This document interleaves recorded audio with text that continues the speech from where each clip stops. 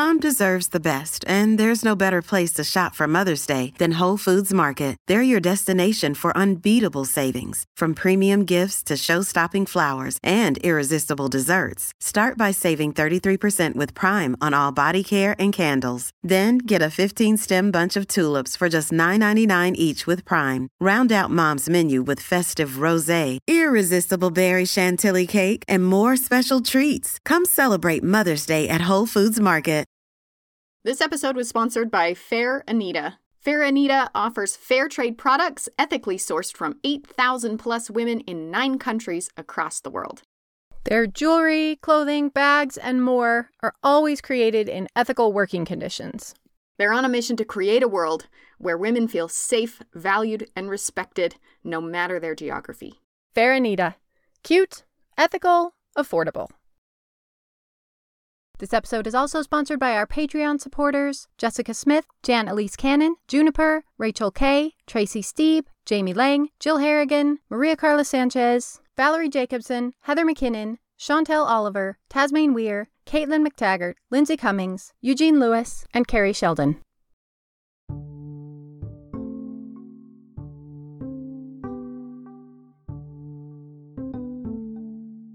Hi, Katie. Hi, Olivia. Now, I know that you love food history. Oh, do I? I do too. It's the greatest. Mm-hmm. And I don't know about you, but I have usually found that the history that tends to, totally blow my mind the most usually ends up being food history. The things where it's I have never given a single thought to this thing, but it turns out it's maybe one of the most important things that ever happened in 1,000 years. Ooh. Those always end up being food history. Well, you are setting my expectations quite high. Good. I must say. They should be.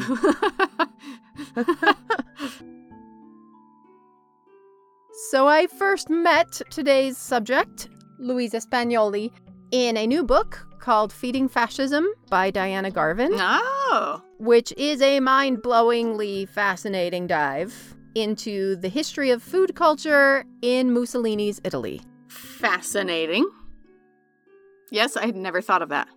Yeah, I had not ever crossed my mind, and it turns out one of the most important things ever. Well, if there's a place that is, iconic for food culture, it's Italy. And how did that happen?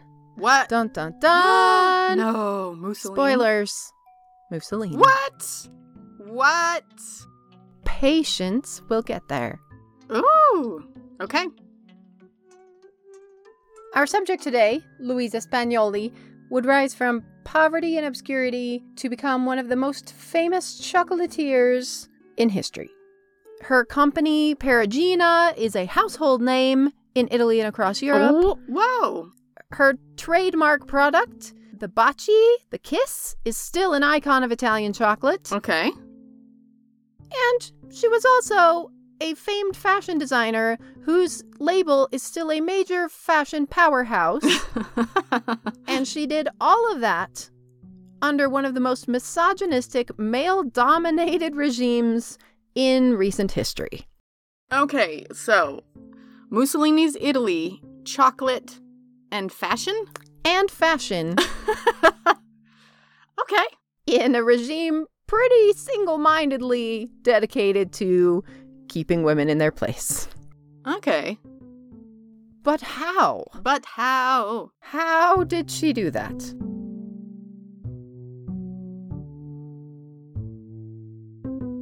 I'm Olivia Mickle. And I'm Katie Nelson. And this is What's Her Name? Fascinating women you've never heard of. So to answer that question, I spoke with Diana Garvin herself. My name is Diana Garvin, and I'm an assistant professor of Italian with a specialty in Mediterranean studies at the University of Oregon. I use food to study politics and power in fascist Italy.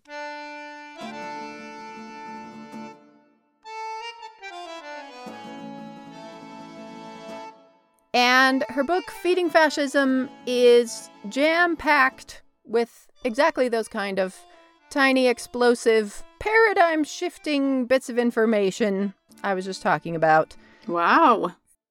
From how shifts in household labor during this period ended up transforming architecture, to questions around childbirth and childcare that expand on a lot of the conversations we had in our episode on Lois Meeks Stoltz. Ooh. To fundamental questions like, what is a cultural identity and how is it formed? Oh, I love those kind of questions.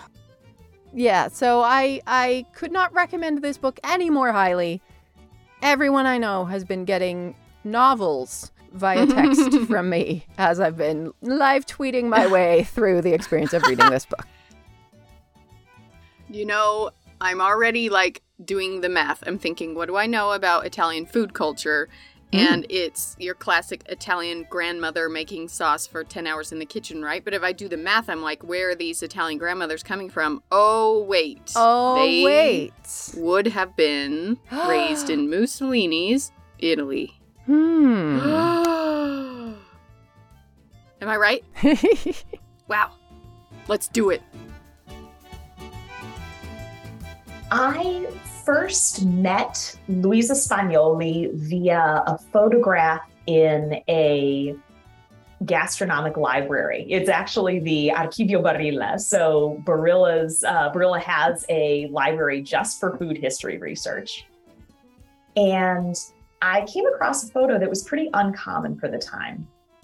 It showed the woman behind the wheel of an enormous automobile. She was wearing sort of like a cloche hat on her head. She was grinning, leaning forward. She looked totally in control of where this car is going. And from the vantage point of somebody reading the magazine, it looked like she was driving that car straight out of the photo and into your kitchen. Next to her was a younger man who looked like a pouty Frank Sinatra. He had a cap on his head set slightly askew, the most elegantly disheveled raincoat, and he's slightly leaning towards her in the passenger seat of the car. And from that moment, I was dying to know who this woman was. It turned out that she was responsible for a chocolate treat that I had been eating earlier that day, the little blue Italian baci. And later on that week, I discovered walking down the street, she wasn't just behind the chocolates, she was also behind some of my favorite fashion. So walking down the street, wearing a Luisa Spagnoli Angora sweater, nibbling some of the chocolates, I was dying to know how a woman had put together an empire during the heart of the fascist years, when the regime was bent on removing women from the public sphere. How had Luisa Spagnoli managed to build an entrepreneurial empire? But in order to understand the life of Luisa Spagnoli at all, we first have to understand what was happening in Italy at this point, the between the wars era of Mussolini's rise. And this is also, frankly, a part of European history that does not get nearly as much attention as I feel like it should. And even in times when our culture has been hyper-focused on World War II, oh yeah, you could imagine Italy didn't exist in 90% of those conversations. Absolutely. It gets overshadowed by Nazi Germany in every story, because in hindsight, we know Nazi Germany's going to turn out to be a really big deal. And oh yeah, Italy kind of sided with them. Carry on. Yeah, and Mussolini, he was like his sidekick. Yeah. And there's actually a lot of really interesting and really important things going on, astonishingly, in this 40-year period of history. How about that? That perhaps we should pay more attention to. So here are some of the things that I think you need to know about Italian fascism to understand what Luisa Spagnoli was up against. Benito Mussolini rose to power in 1922 with the March on Rome. And contrary to popular belief, he actually did not take power in a coup. Instead, the ascendance of fascism was decided on by a group of corporate titans. So on the night of October 26, 1922, at the Hotel Brufadni, this group of what were to become the future leaders of fascism met. So these industrial titans declared the official start of fascist rule, even before the black shirts, those are the followers of Mussolini, had reached Rome. Some of the key ideas for the regime were based on strongman politics. The idea that Italy should be ascendant through an insular economy, so no trade going in or out. It's going to be pushing domestic products. The economy is really going to be based on corporatism. Luisa Spagnoli came from basically nothing in the time-honored tradition of great entrepreneurs. She grew up extremely poor. She started working as a dressmaker's assistant when she was extremely young. She started work so young that she would sneak ribbons and scraps of fabric home to play with as toys. Aww. She met her husband, Annibale Spagnoli, when he came to Perugina to play with the town band. And it was with her sewing savings that they purchased a small drugstore that has a candy-making capacity. And she starts to make chocolates by hand. She must have been pretty good at it because they become very popular. And out of this tiny one-woman chocolatieri, is that a word? Chocolatieri? She will build an international chocolate and fashion empire. Okay. Now, the things that Luisa accomplished would be remarkable in any time and place for anyone. Mm-hmm. But they're especially remarkable as a woman in this time and place. As Mussolini's fascist party gains control, there are a few specific policies that he puts into action that would make it seem nearly impossible for a woman to become this kind of entrepreneuring, corporate empire-building superstar. Okay. First, let me explain what autarky means, because this is one of the rare vocab words that kind of matters for understanding the chocolate trade. Autarky is basically made in Italy on steroids. It means that the regime is really trying to push domestic production into hyperdrive. Traditional Italian ways are the best ways, even though the ways he's pushing are neither particularly traditional or particularly Italian in many cases. But the marketing campaign is full force. Okay. Because he says things like, "We were once Rome, and we can be it again." And it affects everything from chemicals to mining to most definitely the food industry. Another major push of this regime is putting women back in their place, specifically in the home. Mm-hmm. This is a Italian version of the angel in the home rhetoric, popular in Victorian England and at various times and places around. Right. With a particularly funny bent here in that while the narrative says women should be in the home, they are the center of the home, raising children, doing these womanly things. Yeah. Has to compete with the economic reality that at least 2/3 of women are working. Interesting. And during this period, food industry, most employees were women. Like the textile industry, this is one of those industries that has long had more female workers. They were considered to be more compliant, and under fascism, because of what was called the sapiente coefficient, they were allowed to be paid at a rate of 2/3 a man's salary. But again, no good leader ever lets pesky facts get in the way of a narrative. And this pronatalism, make a lot of babies. Yes. Okay. Make as many babies as you possibly can because it is the correct thing to do. And because we owe the world more Italian babies. I love it. We are the ideal, and therefore we should flood the earth with us. Okay. But also, we need a lot of babies to grow up to be soldiers because probably we're going to have a lot of military encounters, and probably we need more men. Yeah, okay. And I have a friend from Ukraine whose grandmother was given an award by Stalin for the same thing because she had had so many babies. She got this medal from Stalin. Funny you should mention it. Oh! If you had at least 6 children, you could call yourself a prolific mother. Yes! And you got an award, and you got a whole thing. I have seen photos of, you would not think it's biologically possible, up to like 18 children. I know, for both of us who barely came out of some childbirthing experiences alive, that seems uniquely terrifying. I don't know what happened to our genes because our great-grandma had 13 kids. Yeah. Something went wrong in the gene pool there. And women would get prizes for being prolific mothers. You could move up the wait list to get apartments in public housing projects.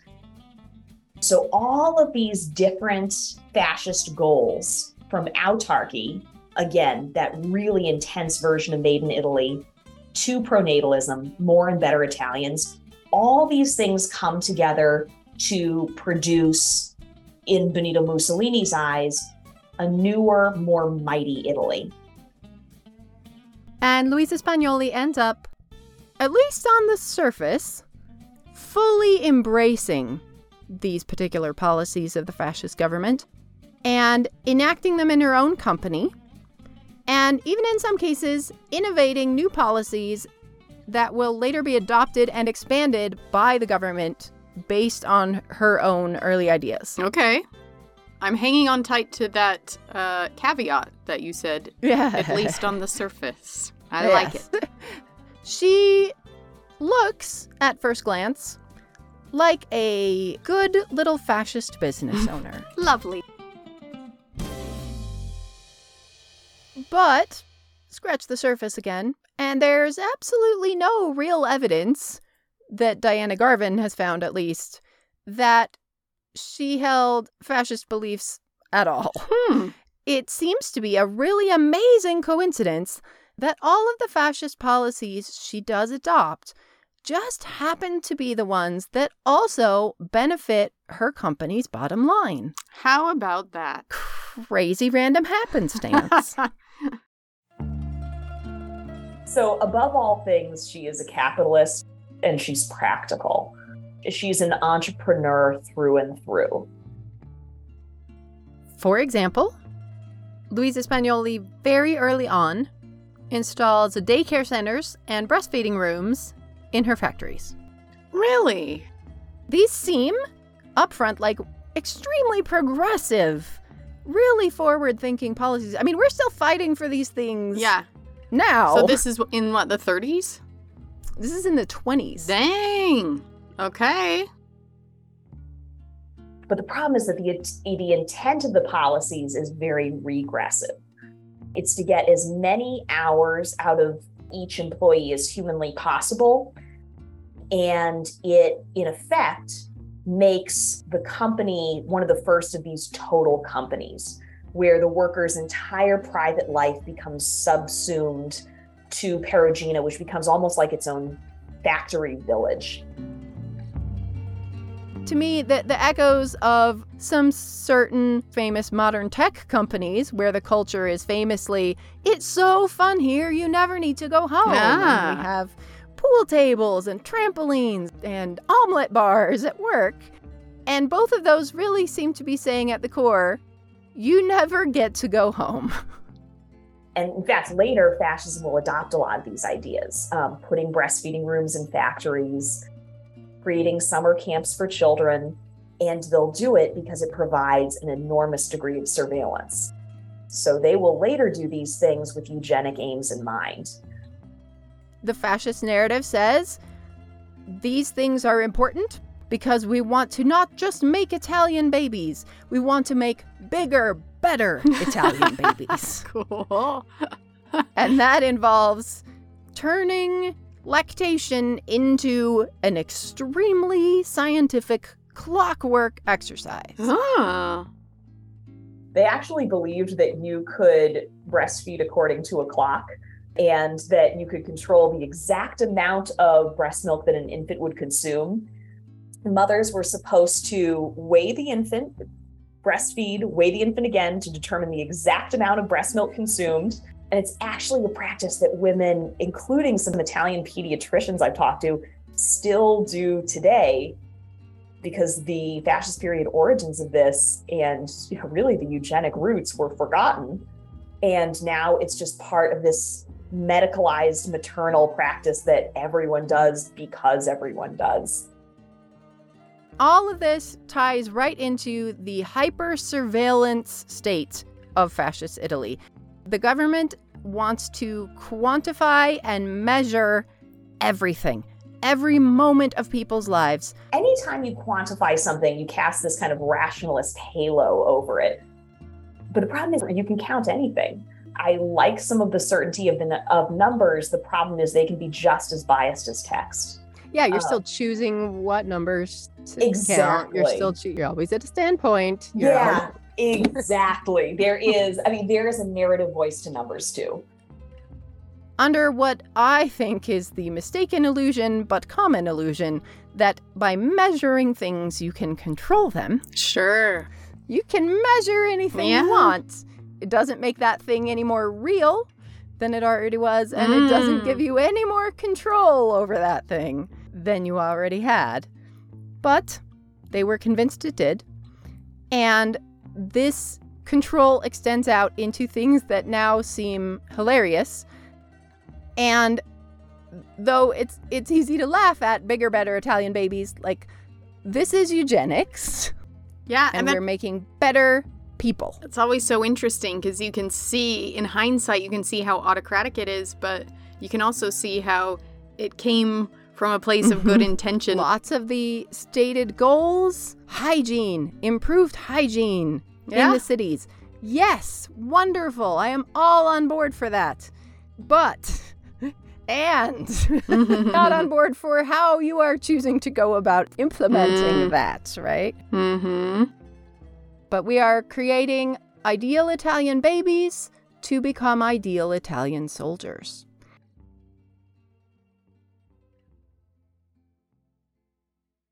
Let's pause for just a second to thank our sponsor, Fair Anita. They're on a mission to create a world where women feel safe, valued, and respected, no matter their geography.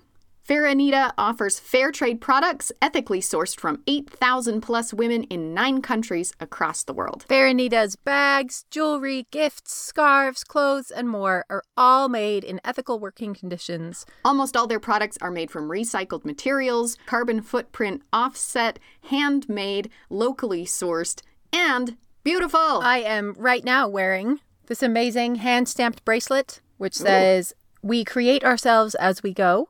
I love that. Which is my motto for the year. Yeah, wow. Yeah. These are actual, ethical, fair trade goods.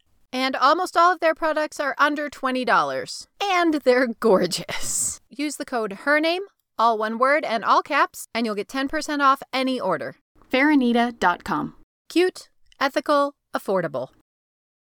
This episode is brought to you by Reese's Peanut Butter Cups. In breaking news, leading scientists worldwide are conducting experiments to determine if Reese's Peanut Butter Cups are the perfect combination of peanut butter and chocolate. However, it appears the study was inconclusive, as the scientists couldn't help but eat all the Reese's. Because when you want something sweet, you can't do better than Reese's. Find Reese's now at a store near you.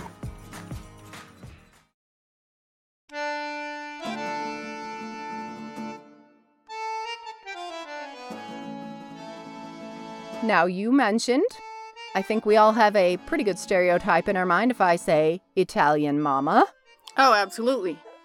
An Italian mama is strong, powerful, hefty. She's beating people out of the kitchen with a wooden spoon so she can make her sauce. And her only focuses in life are food, specifically sauce, right? Yeah. Like, food, homemade, Absolutely. wholesome, special, real Italian food, Yeah. and babies. Yeah. That is almost a carbon copy of the specific pattern that this regime lays out for how women should be. Well, how about that? The fascist regime itself invented a bunch of new holidays during this period. Mother's Day was actually one of them. Originally, the Italian version was on December 24th, so to coincide with Mother Mary's labor pains. It's one of the founding myths of fascism, the idea that there's this idealized national past that only the regime can resurrect. Part of the way it does it is by inventing newborn traditions. State looks at this like super successful use of these lactation rooms and these daycares, which she can cast as patriotic, Sure. and they start mandating these type of offerings nationwide in every workplace. She has lots of other, perhaps misleadingly, progressive-looking policies, like medical care for all of her workers, including visits to sanitarium colonies if you need it. And these are also available to workers' children and husbands. They guarantee dowries for single women workers and pensions, not just for the women workers, but for their husbands. Wow. She offers, I want to call them corporate retreats Huh. for all of her employees and their entire families. So it's a forerunner of what were basically fascist summer camps. The most common ones are either in the mountains or by the seaside, and Perugina had both, but the seaside ones were particularly popular. It was basically a few weeks, usually in August, when employees and also their children would just get some time off. But of course, because it's controlled by the company, it's not truly time off. In fact, the day is regimented almost as much as it is in the factory, where there is a certain time breakfast is served. Everyone stays in the same hotel that's been entirely rented out. Everyone plays games on the beach together, and they're actually... So it's a team building retreat. It's a team building retreat, basically.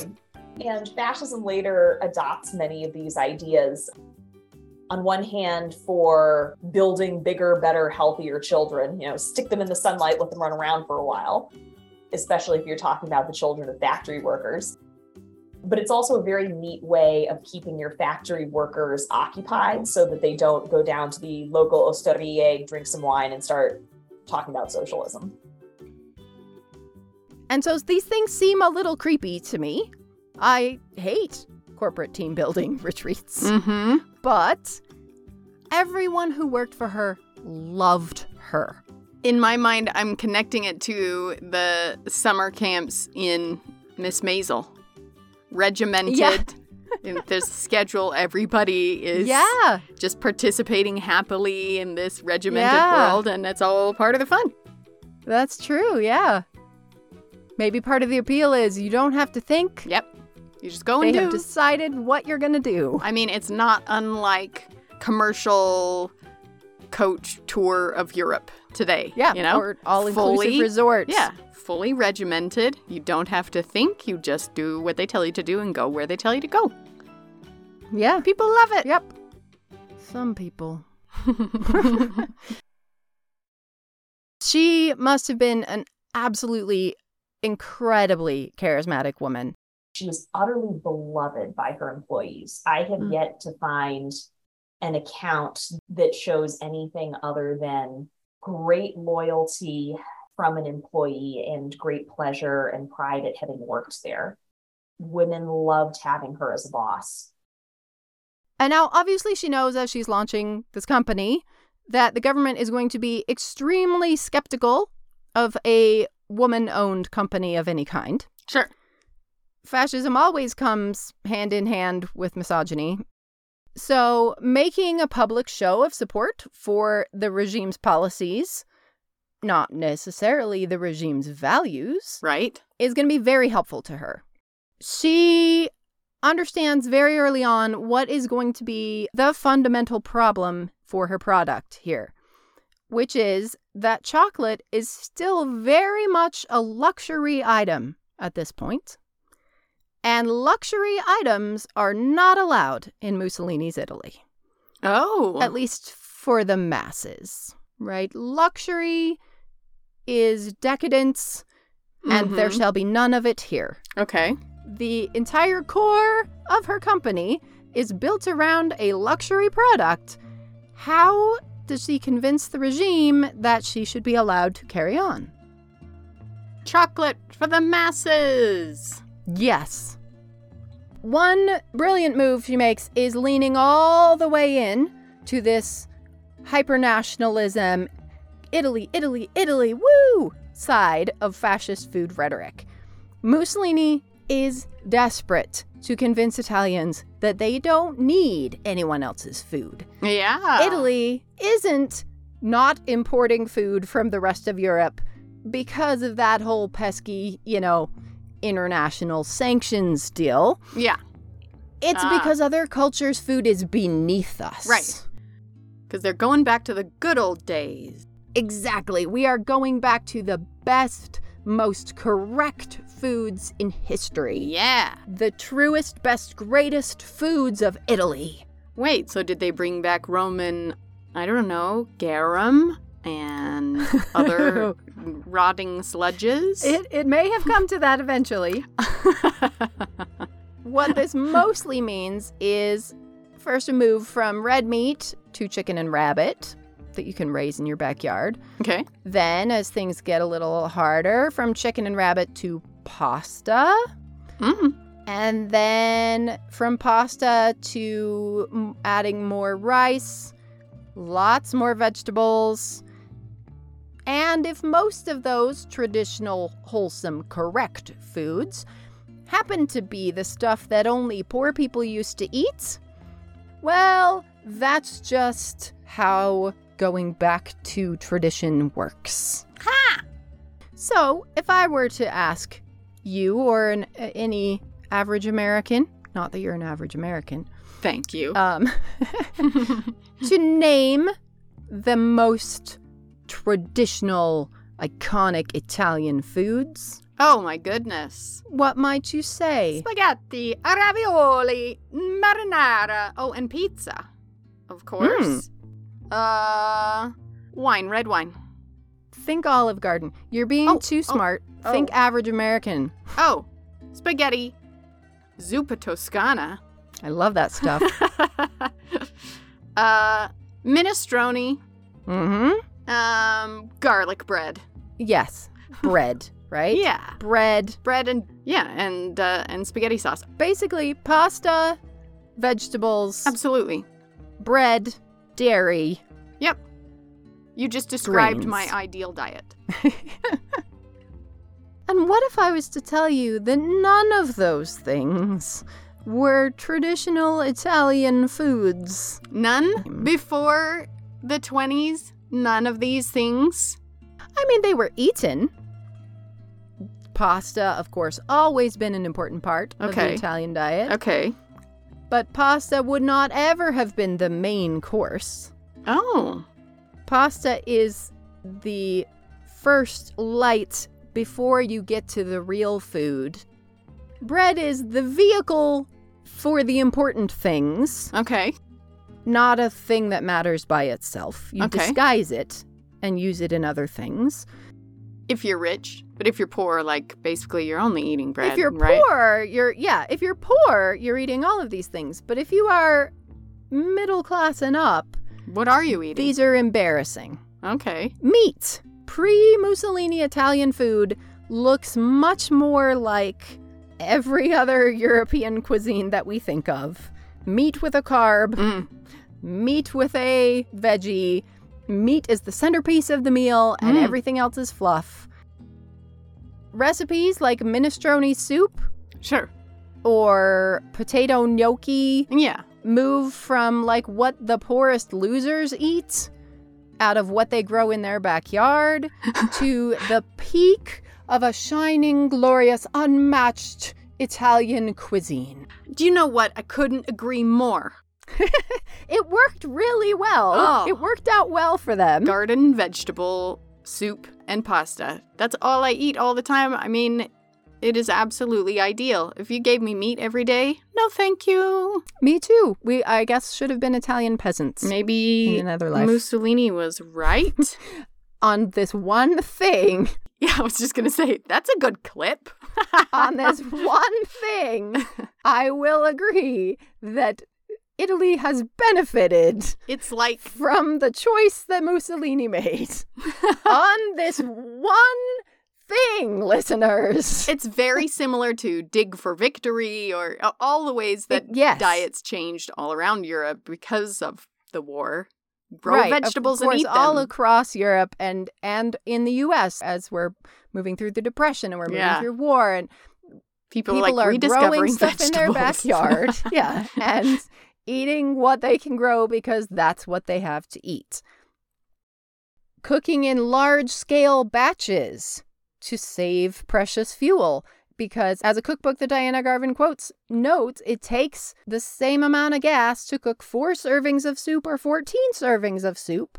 So you should cook Oh, in large batches of things like sauces, I see. for example. Grandma Yes. over the pot. Yep. And thinking of Yep. how she always tells people to eat more, and I see now. It's Big all Italian babies. yeah. Yep. Ah. And you've been living through some of the worst food scarcity in Europe for quite a long time by the time that food scarcity hits the rest of Europe. Interesting. This marketing campaign works extremely well. Yeah. It works so well that after the war and after the end of the regime and the massive changes of mid-century Italy and another 80 years, that narrative remains almost unchallenged. The idea of Italian food as the most traditional, most wholesome, most hearty, most delicious, most real food in Europe is so firmly established in the minds of Italians that they carry that idea with them as they emigrate across Europe and to the US.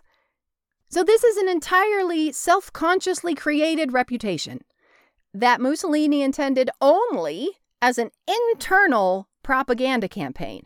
And yet it has created a mythology Wow. that is so strong that at least one U.S. movie per year is made about a woman escaping to Italy to finally learn how to eat. Yeah.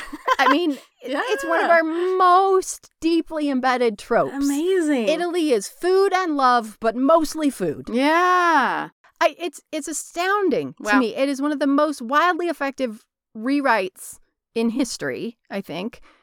And it was totally and completely unintentional. So, okay, yes, this is all very fascinating. But what does any of that have to do with Luisa Spagnoli's Perugina chocolate factory, you might ask? Luisa knows that tapping into this homegrown glory campaign is probably her only chance to override the luxury problem that her chocolates are increasingly facing. So she invents things like fruit-based chocolate bars, and they'll feature domestic ingredients like oranges, lemons, grapes, strawberries, pears, cherries, chestnuts. All of these things that can be produced in Italy on the cheap. And not only was she using these autarkic made-in-Italy ingredients, but she made the chocolate bars cheaper still because she could use waste chocolate. You can use way more waste chocolate in a bar than you can with hand-dipped chocolates. Okay, that sounds amazing. Brilliant. Yeah, I have eaten some of these. Her chocolate orange bar is like to die for. I ate one of these in Rome years ago, not knowing that this is what I was eating. Divine. So it gives her both a financial and a marketing advantage. So obviously saving chocolate scraps and fruits and nuts was not only lucrative, but it's also an increasing political necessity. And it works. She also does something fairly brilliant. Luisa Spagnoli will use her connections and her charm to get her chocolates included in the rations boxes that are sent to Italian soldiers. Oh, uh-huh. Now, these boxes contain everything they will eat. Yeah. For the week. But you gotta give the soldiers something to live for. Right, and when the government starts to include a couple of Perugina's famous Italian candy bars in there, it is likely the first time that many of those soldiers have tasted chocolate in their lives. Ha! So suddenly what was a luxury good only for the elite has become an everyday necessity, packaged right in there alongside rice and toilet paper and macaroni. They are deemed critical for morale. And it was quite brilliant, considering not only the wonderful flavors and the hit of caffeine, but the social stature of chocolate at this time. If you are a soldier who has been conscripted, and let's say you've grown up on a farm, know very little of fascism beyond some of its propaganda, the chocolate itself is very effective propaganda for the regime. That's a win-win because the soldiers can feel kind of pampered. Exactly. The government can say, look we're taking care of them. Magnanimous we are. We are giving you chocolate, which you could never have had elsewhere. Mm-hmm. Mm-hmm. And even after the war ends, those soldiers are going to probably continue to see chocolate as something they need, not as something you get a few times a year or a lifetime on very special holiday occasions. Yeah. She has turned her chocolate into a basic commodity that absolutely everyone can and should buy. Love it. She seems to walk this line so carefully between never actually endorsing the fascist worldview, but using every possible advantage that it could give her to appear to embrace the bits of fascist policy that work to her benefit. There was such a tangled relationship between Benito Mussolini and Luisa Spagnoli vis-a-vis the factory. In 1923, he actually did visit the factory, tours this very successful, ostensibly pro-autarkic, pro-natalist company. There are archival photos that show all of the female employees in their little white aprons and their shower cap looking kerchiefs, all doing with their right arms raised in the Roman salute. And, by all accounts, the visit to the factory went very well. Luisa Spagnoli greeted Mussolini with a flower that he's limply holding in almost every photo, looking very unenthusiastic about it. Giovanni Buitoni is largely showing him around. And she holds back that we could read that as maybe she does not want to associate herself with the regime as closely. Maybe she recognizes some of the dangers inherent there. But it's a very un-Spagnoli move to hold back at all. So I would assume she's doing it for a reason. And towards the end of the visit, he complimented her. He said, "I tell you, and I authorize you to repeat it, that your chocolate is truly exquisite." And then just a few weeks later, she uses that quote as the foundation of a marketing blitz so intense. I was going to say, slap that on the box. Exactly. And they did. In fact, they slapped Mussolini's quote over that famous Federico Seneca advertisement with the embracing couple. It's almost like the couple is now being narrated by Mussolini. It makes the whole thing very awkward. But even more for Mussolini than the embracing couple, who then risks losing authority. So is this a subversive jab at Mussolini under cover of a marketing campaign? Is she working to destabilize or even mock him? Or is she just taking advantage of whatever ground she can gain? Is this a political choice or a business choice or not a significant choice at all? No underlying message, just yay, free marketing. Obviously, we're going to use this. Huh. It's so fascinating and so complicated to dig out what might be behind all of these moves that she makes. And then there's her brilliant understanding of psychology and the importance of fun in a restrictive sort of proto-wartime environment. She launches a set of trading cards. Huh. There was a collecting game that Perugina pioneered during the 1930s that was these little collectible cards. The most popular one was based on the Three Musketeers. You would get a box top with each of your purchases of a Perugina chocolate. Then you collect enough of them, you turn them in for a packet of cards, and then you win these fabulous prizes, many of which are other products, or it's tie-ins with other businesses. You can even get a Fiat if you have hundreds and hundreds of them. And some of them became so popular that they actually started to get in trouble with the fascist regime because it had become what the regime called a mania. And it was this consumer display that was distracting from, the more weighty issues of state. Right. Wow. That's and clever. Of course, you can store your collection of cards in a special album, which you can also earn with Perugina box tops. Wow.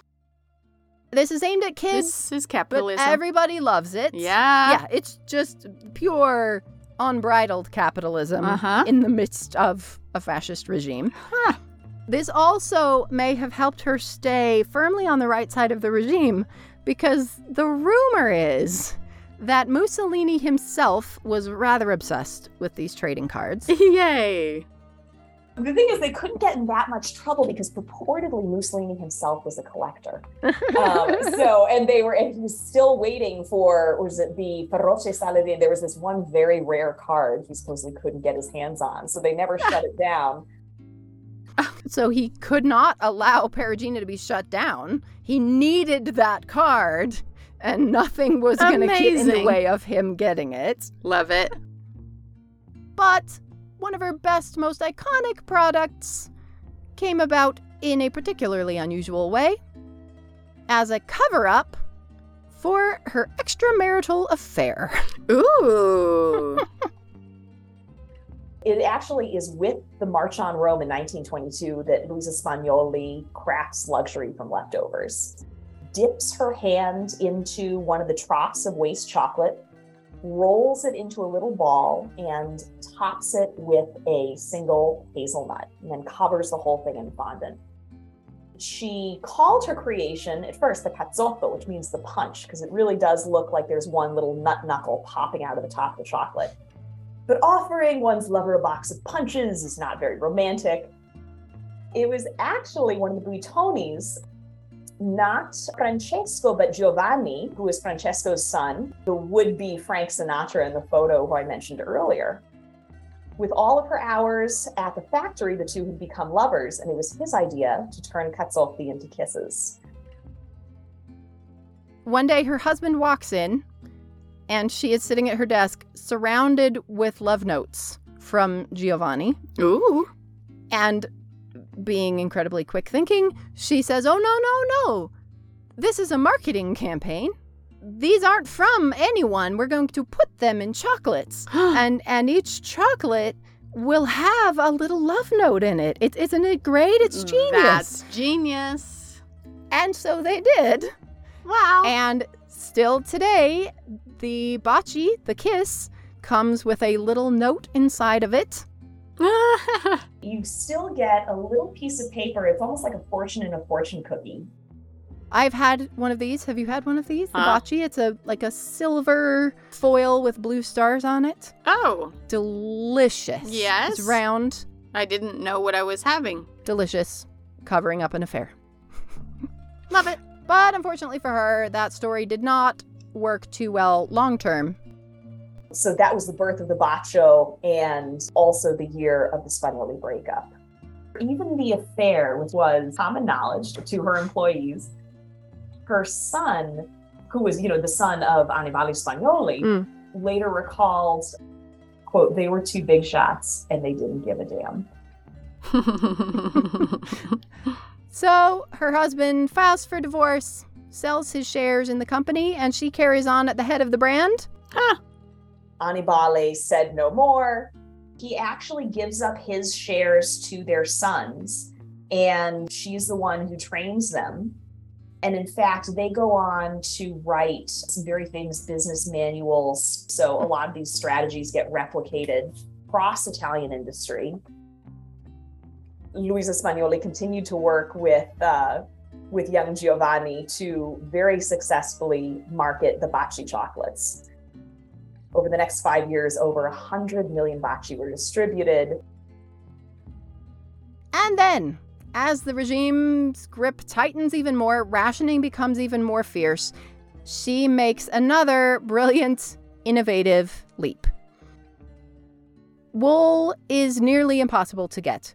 Fabric, clothing, anything in that line, almost completely gone. Luisa Spagnoli sees this happening and says, there are all of these women who have started raising rabbits at home for meat. What if we give all of these women a couple of Angora rabbits each, and we send someone around to teach them how to take care of these Angora rabbits and raise them, and then we have them collect the rabbit fur and give it back to us. Yeah. She was actually the first person to breed Angora rabbits at scale in Italy. So she starts her fashion line out of food. But we're not going to skin the rabbits like people have been. That's wasteful. We're going to comb them. One way to get more from a rabbit is what's called the French method of harvesting their fur, which is just to take a little comb and brush its fur out every day. So I imagine these are some pretty happy rabbits as compared to the ones that were bound for the grill.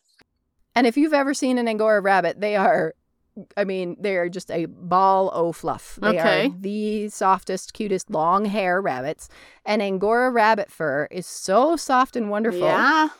We will teach them how to spin it into yarn and thread, and then send someone around every once in a while to collect this spun rabbit fur, and we make clothes out of that. Okay, 2 things. One, that is such a leap from chocolate making that it is hard. How do you get there? And 2, I love that they don't have to kill the rabbits. I didn't know that. Wow. And as you said, it is a huge leap. But she is never one to miss a marketing opportunity. And her very first product was a pair of Angora rabbit fur baby booties. Oh, for your good Italian babies. Made with good Italian rabbit fur. Yeah. Which you can win as a prize in the middle of your Perugina chocolate Easter egg. I see. Genius. And you open your Easter egg, and inside, this gorgeous pair of baby booties. Wait, it's literally inside. Inside the egg. And a little slip of paper announcing the launch of the Luisa Spagnoli fashion line. Wow. Even the chocolate treats that were being produced during this period were emphasizing new ways of mothering. You think about some of the chocolate eggs that were being rolled off the factory lines every Easter. So Easter, obviously a holiday associated with rebirth, but also explicitly with birth. For Luisa Spagnoli, it was a brilliant bit of cross-marketing. Wow. This isn't like a 5-cent plastic Kinder Egg toy. Yeah. What a genius way to not just introduce the new product, but as you said, tie it into all of those things. Easter, tradition, babies, Italy, chocolate, adorable little animals, self-sufficiency, and chocolate. Beautiful. The Luisa Spagnoli fashion line encapsulates all of those things, and it becomes an instant hit. I mean, I'm converted. I'm sold. And suddenly, people can get clothes again. Nice clothes. Fancy clothes. Made of rabbit fur. I think it's that kind of just skipping over 7 or 8 steps. Kind of innovative thinking that makes her so fascinating. And who knows what she could have accomplished. Uh-oh. But unfortunately, about 4 years after launching the Luisa Spagnoli fashion line, she was diagnosed with throat cancer. Giovanni rushed her off to Paris to get treatment, but she died there in 1935. After her death, her son Mario continued to expand both businesses. The Luisa Spagnoli fashion line is still a major presence in Italy, and keeping her chocolates, especially the Baci, one of the most iconic Italian food brands well into the 21st century. Still an instantly recognizable brand. And it's almost impossible to say what she really thought about any of it. About fascism, about Italian politics, about ideology, about the food revolution. Oh, interesting. But we can say that she created one of the most unexpected empires in food history. And that she was a pretty significant part of one of the most unintentional and staggeringly influential food narratives in 100 years. Even with the moral ambiguity of these business choices that she made, she's an incredibly charismatic business leader. And frankly, I'm just grateful because her chocolates are great. And I brought home about half of a backpack full of them last time I went to Italy. I'm going to put it on my list for next time. Luisa Spagnoli, marketing genius, food pioneer, best boss ever. She was larger than life.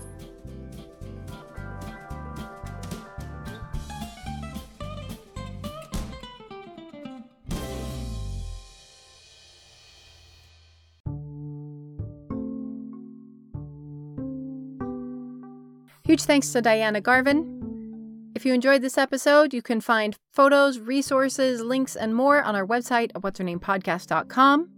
You'll also find links to Diana Garvin's incredible book, Feeding Fascism, which I highly recommend. You can also follow us on Instagram, Twitter, and Facebook, where we post lots of photos each week.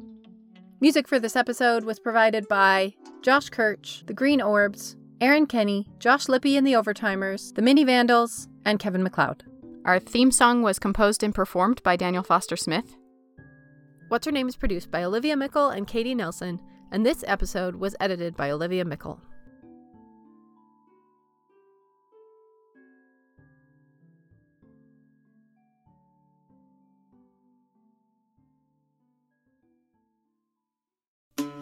Registration is now open on What's Her Name's Yucatan Tour 2024. Join us in Mexico as we walk in the footsteps of Zazil Ha, learn traditional Mayan cooking, tour Mayan ruins, snorkel with sea turtles, and so many more off-the-beaten-track adventures with our wonderful little band of kindred spirits.